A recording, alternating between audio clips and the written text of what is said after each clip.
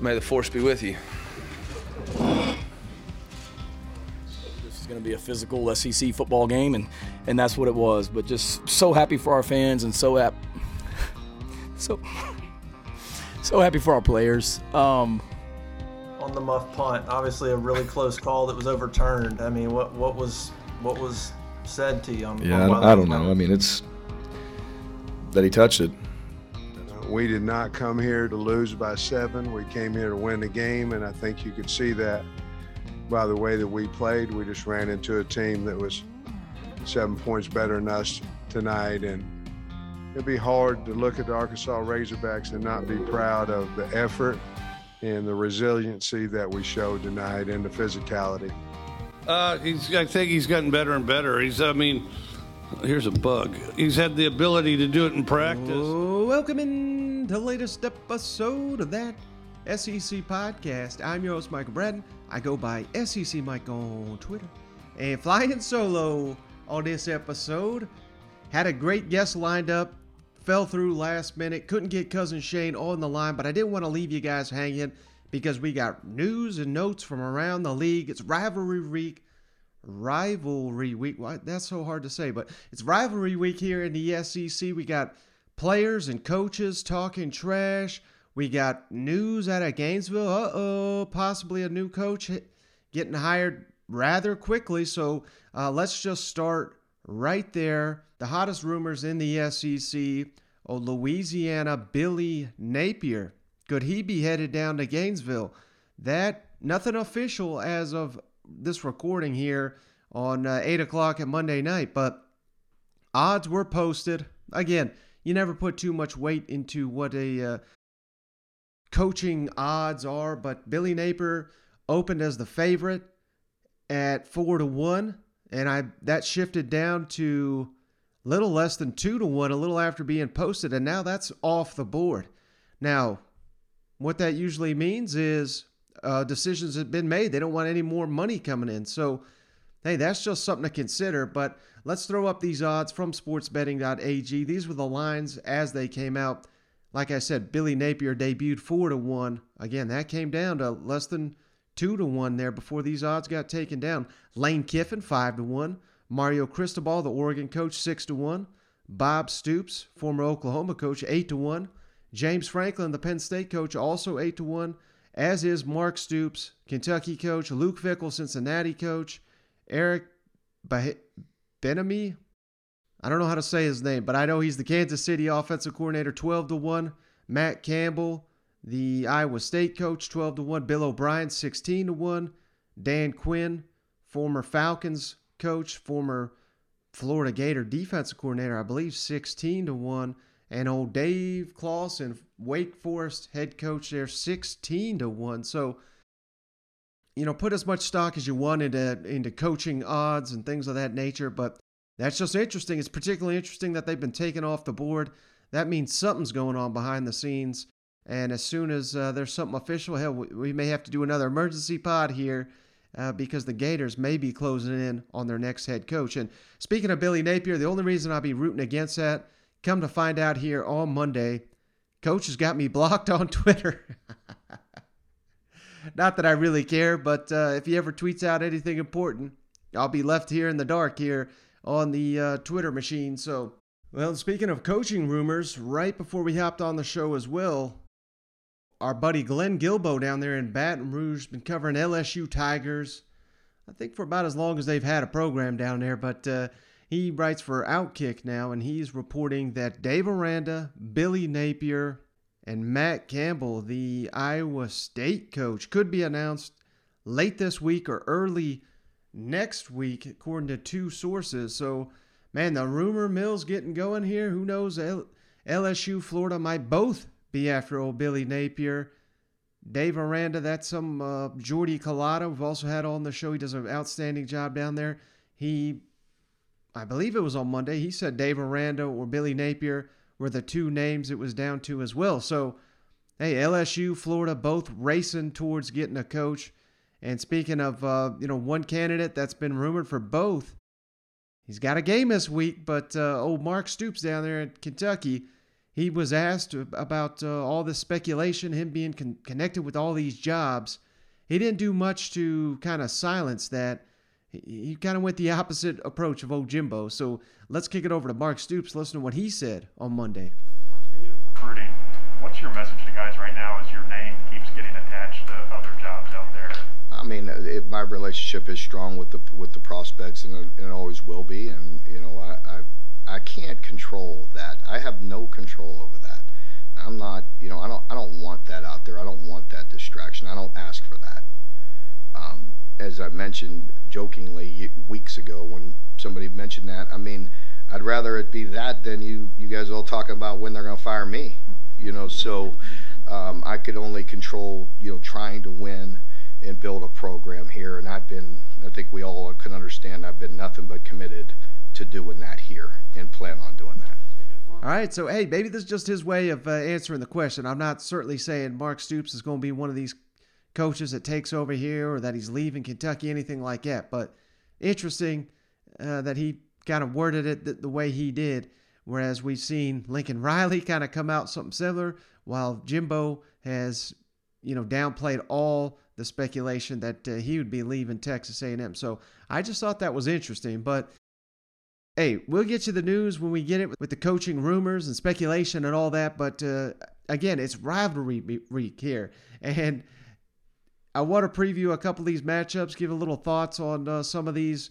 And I'm just going to focus on the two that we've got here on Thursday and Friday. Going to wait for Cousin Shane to break down more of these matchups on Saturday. But I did want to show this little clip from our buddy Jacques Doucet down there in Baton Rouge.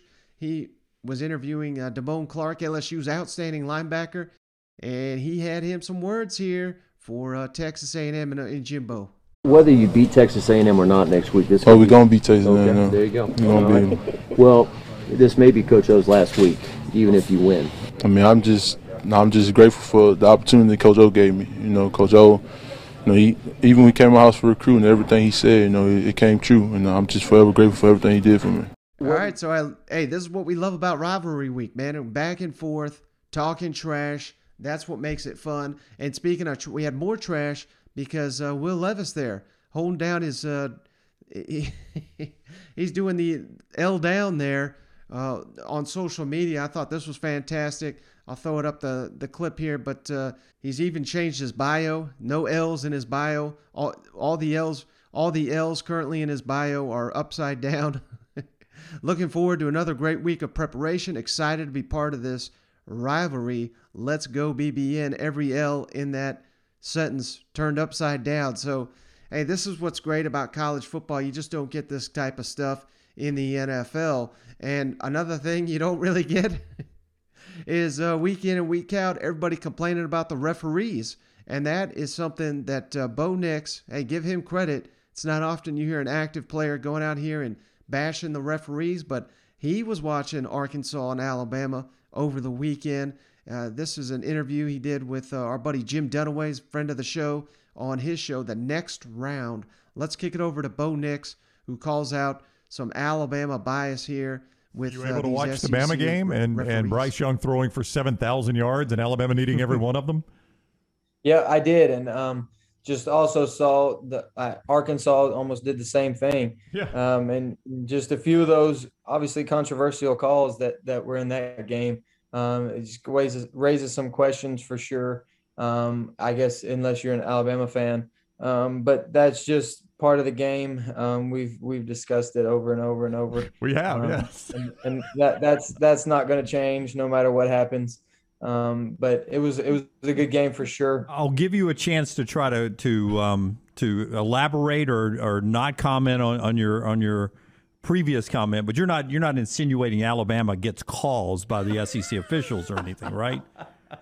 I think legitimately, I think you can watch the game and anybody unbiased will think that something is different. But I mean, it is what it is. It's kind of how it's always been. But that's part of the game, and they have good players. You can't take that away from them. So, I mean, credit Bo Nix for coming out and saying this. Of course, as soon as I put this out there, every Arkansas fan and their mother said, well, hell, they cheated to help him last year.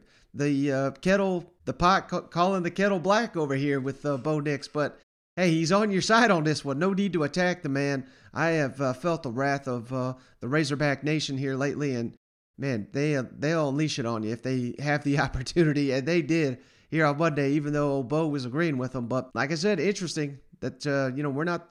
It's not just the fans, it's not just the players, it's not just the coaches. I mean, it's everybody recognizing these incompetent referees that we got here in the SEC. Something's got to be done about it. Particularly, it's bad when one of your star players in the conference is making note of it and alleging some SEC bias. All right, on with the games here this weekend. The Egg Bowl on Thursday, Thanksgiving. Cannot wait for this epic showdown. The winner clinches the SEC number 2 spot behind only Alabama. Game's in Starkville. It's supposed to be a little bit cold for this one.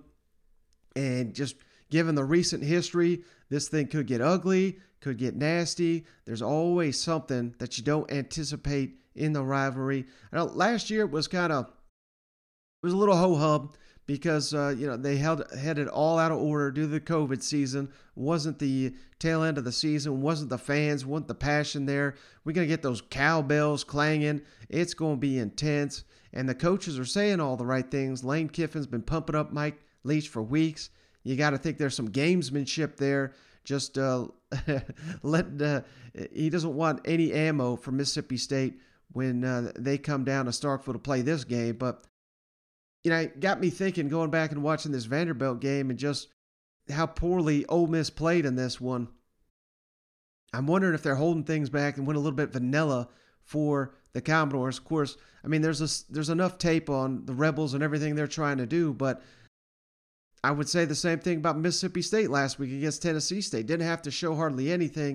Of course, Mike Leach's offensive playbook is notably and well known to be very small. They're basically running the same couple of plays over and over. They just run them to perfection, and which makes this matchup even more intriguing, given the fact that both these teams, they didn't have a bye last week, but it kind of felt like they did with Vanderbilt and Tennessee State being the opponents for each of them heading into this Egg Bowl. But it was pretty weird. Speaking of a little bit of animosity here, Lane Kiffin, he caught a little bit because he spoke so highly of Mike Leach and noted the fact that just because you go to a different school don't mean you have to hate somebody.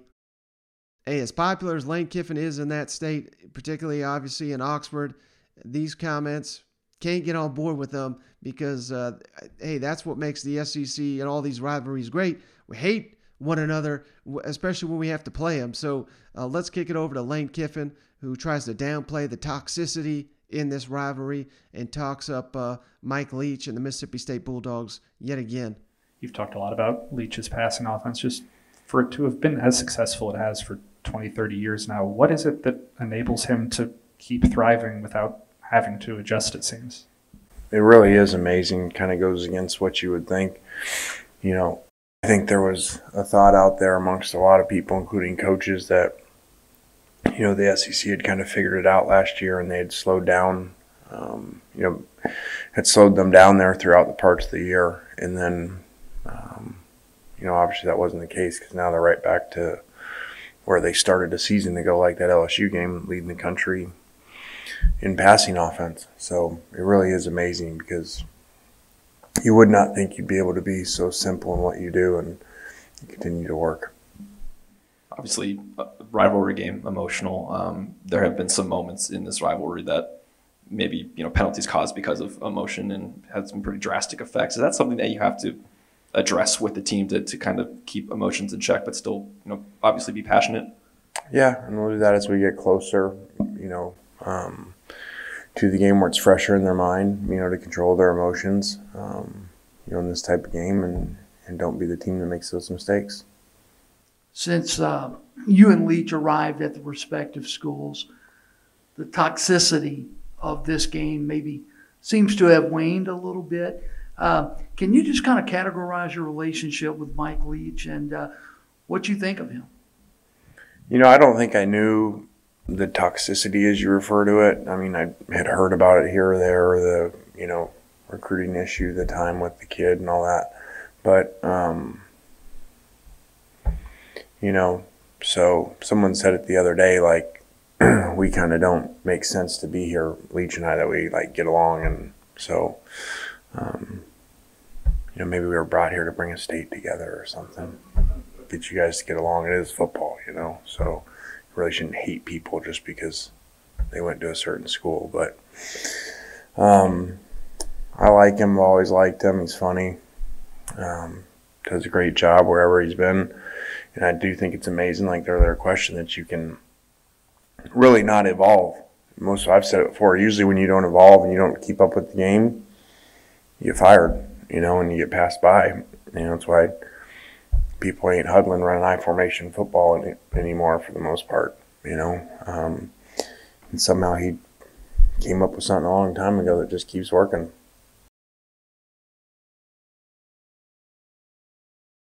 All right, then on the flip side of it, Mike Leach, one player that he is happy to see just one more time. That'd be old Matt Corral. He's eager to see what he can do in the NFL, as you'd expect. But a lot on the line here. Maybe SEC Coach of the Year honors on the line here. I know that's a hot topic right now, but that could fizzle for Lane Kiffin, and it could certainly get Mike Leach some votes here if they're able to get this W here and beat the Ole Miss Rebels, and will certainly improve both of these teams' bowl positions potentially. I mean, Ole Miss may be looking at a trip to the Sugar Bowl if they can win this one.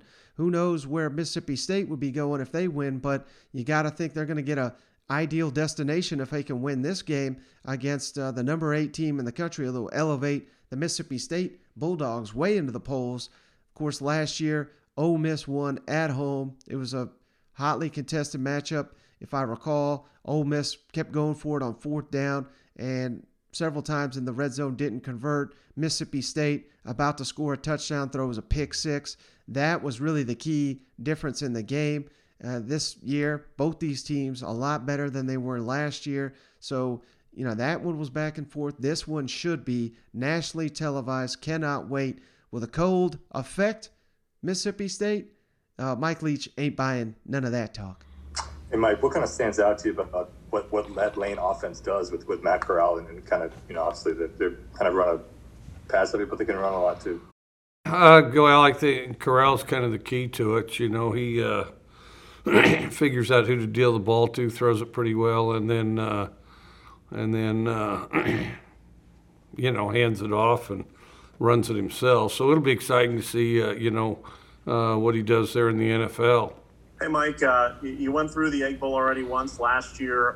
What were your thoughts on, it kind of goes back to what you just said here, but what are your thoughts on the overall rivalry, and how does it compare to the kind of the Apple Cup and other rivalries that you've been a part of in the past?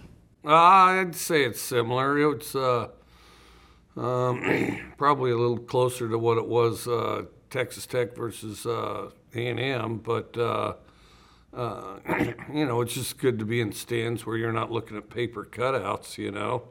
And so it's a lot better year and a lot more exciting that way. Coach, you've coached in a lot of rivalry games. How do you help your players maybe manage the emotions of games like this? Well, really, they should handle it the same, you know, as you get, you know, kind of a really good team-driven locker room. You should, everybody should be on the same page, avoid the noise, and just worry about being the best player and best team that we can be, you know. Coach, it's conventional wisdom that weather impacts passing games. Is that really true anymore with the air raid and the RPO? I don't mess with the RPO so much. I haven't found that it did, you know, whether you're playing like the likes of Utah, Colorado, or somebody like that. You know, as long as you have footing, if you have good footing. Cold weather doesn't. I mean, heck, they came up with a lot of the concepts, you know, started at Green Bay, Montana, you know, BYU, and of course San Francisco 49ers, which anybody that's never been to Candlestick Park on a cold day, I mean, you know, that's just a mess, and it's in a swamp there too. But yeah, well, and then you go back to Cincinnati and some of the passing concepts and stuff guys like Sid Gilman did. No, it was in cold weather first. All right, and then the game here on Black Friday, Arkansas-Missouri. Is it a rivalry? Is it a rivalry? Well, the fans of Arkansas say it's not. The coaches say it is. Missouri certainly thinks it is. Eli Drinkwitz thinks it is. And the fact that Arkansas has lost 6 in a row, this has got to be arguably the most embarrassing streak on the Razorbacks over their head right now. The fact that they cannot get over the Missouri Tigers. And again, much like we've been saying all season with the Razorbacks, this is going to be the best team entering into this matchup since the streak began. And a lot of pressure, I think, on Sam Pittman and company to get this thing. They're huge favorites in this game. They're playing at home. Everyone's expecting them to snap the streak coming off that impressive performance against Alabama. Yet, Mizzou, I think, is playing with house money here. They've got confidence that they can beat this crew. They've got a team riding a wave of momentum, won 2 big games in a row. Now they've punched their ticket to the postseason, looking to extend this streak over Arkansas, looking to extend their streak going into the postseason. This, don't overlook Missouri here with Tyler Beatty. And, hell, they're doing it with an injured quarterback. The defense has bounced back. Now, can the Arkansas Razorbacks on a short week get up after a disappointing result in Tuscaloosa? Sam Pittman says, they're hitting the ground running. Another good addition here. We got a 6-year senior returning, Dalton Wagner, going to help that offensive line. Sam Pittman revealed that on Monday. So it looks like, we're already setting up for next season for the Arkansas Razorbacks, but we got to finish this thing out because all the goodwill that we've got, I'm not saying you're going to lose it if you lose to Missouri, but it's going to leave a bad taste in your mouth. And the whole offseason, I think you're going to be smarting from this game. You're going to be second-guessing what the hell happened this weekend if you don't finish it off and don't have one of the best seasons, don't finish it right to have one of the best seasons in recent Arkansas history. I mean, it's all right there in front of you. You just got to go out there and seize it. And Barry Odom and company, you got all these transfers you added from Missouri. A lot of bad blood here back and forth. A lot of players, Arkansas players on the Missouri roster. This is, you may think Arkansas, you don't care, you don't call this a rivalry. I think in Missouri, this may be the game that means the most to them all season. So I anticipate it's going to be a lot closer than this wide margin spread that we got. But, another good thing that's going to help Arkansas here is the fact that Treylon Burks already back at practice. He's a little banged up, but, Will Anderson, questionable hit there at the end of the game. It's not going to prevent Treylon Burks from finishing the season strong here against Arkansas. Sam Pittman talks about that, talks about KJ Jefferson. I love this line. A lot of people had KJ 14th in the SEC just like me. Not this podcast host, but I'm just saying. And Sam Pittman on the state of this rivalry. He thinks it's a rivalry. Also, just what Bannister and Byers have done. I mean, does that make you in recruiting give even closer looks to Arkansas kids? Well, I probably they're good players, but I can't really speak on what happened recruiting when I wasn't here. But we don't want to let our good ones leave the state and go play for, especially a team that we would consider a rival game for us. That's what I wanted to ask you about. The nature of this is so fresh still, really. And can it become a big rivalry? Do you sense that there's more to it now with Barry on your staff and these guys and all that? Well, I think so, and obviously we have some players that,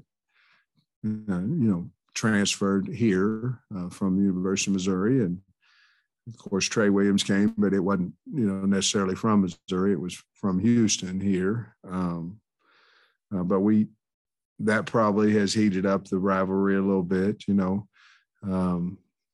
anytime you have a trophy game, I think it elevates the rivalry as well. But we should be, this should be it. We're close. The two schools are close, and we have a trophy to play for and have a lot of respect for Missouri. But I like the fact that we're trying to get this to be a rivalry game. Obviously, rivalry games aren't any good if you don't have two separate winners every now and then. And it's good for the ones that win it all the time. But Missouri's beaten us several years in a row. And so it's probably a little bit more of a rival for us since we haven't been able to beat them.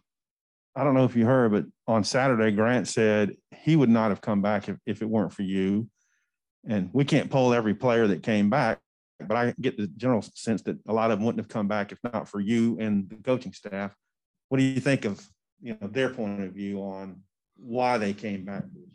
Well, I mean, we don't want to let them down. I mean, I think that's the biggest thing. If somebody comes back, it's, usually got a lot of reasons to it, but it's usually that they like the culture or the way things are going in the building.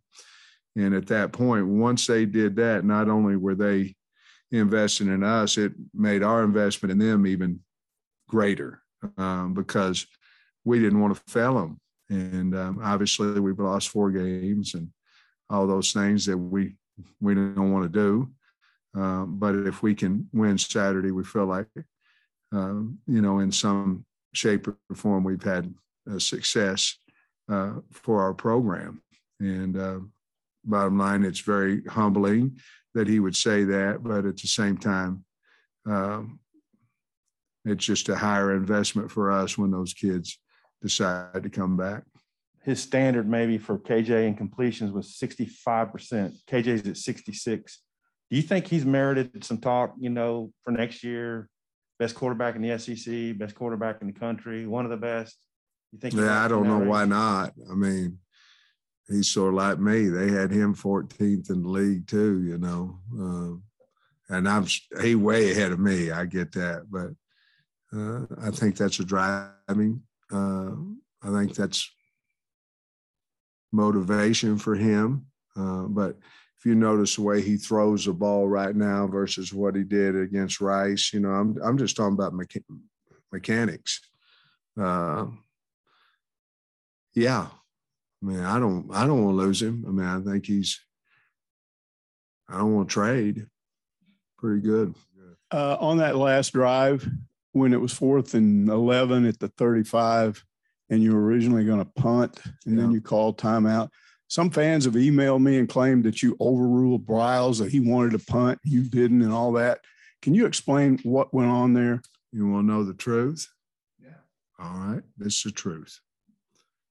We had played such a good game, and we are down on the 35, and we're 14 down. And I go, if we don't make it, they're going to score again. And there's a chance they can score again and beat us by 21. And that's not going to be the telltale. And in that time, when I sent the punt team out there versus the time that I called timeout, I said, I ain't giving these kids a chance to win. And if I do this, they're going to hold it against me, and I'm going to hold it against myself forever. No matter what the outcome is, we got to play to win. And that's exactly what happened. All right, flipping over to the other side. I mean, how could we forget SEC Media Days? I've been tagged in this one left and right all day Monday, so I had to bring it back out.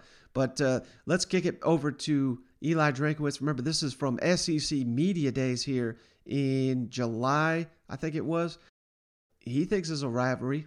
Since joining the SEC, it doesn't seem like Mizzou really has a rivalry in the conference. If Oklahoma joins the SEC, would you be excited to kind of rekindle that rivalry?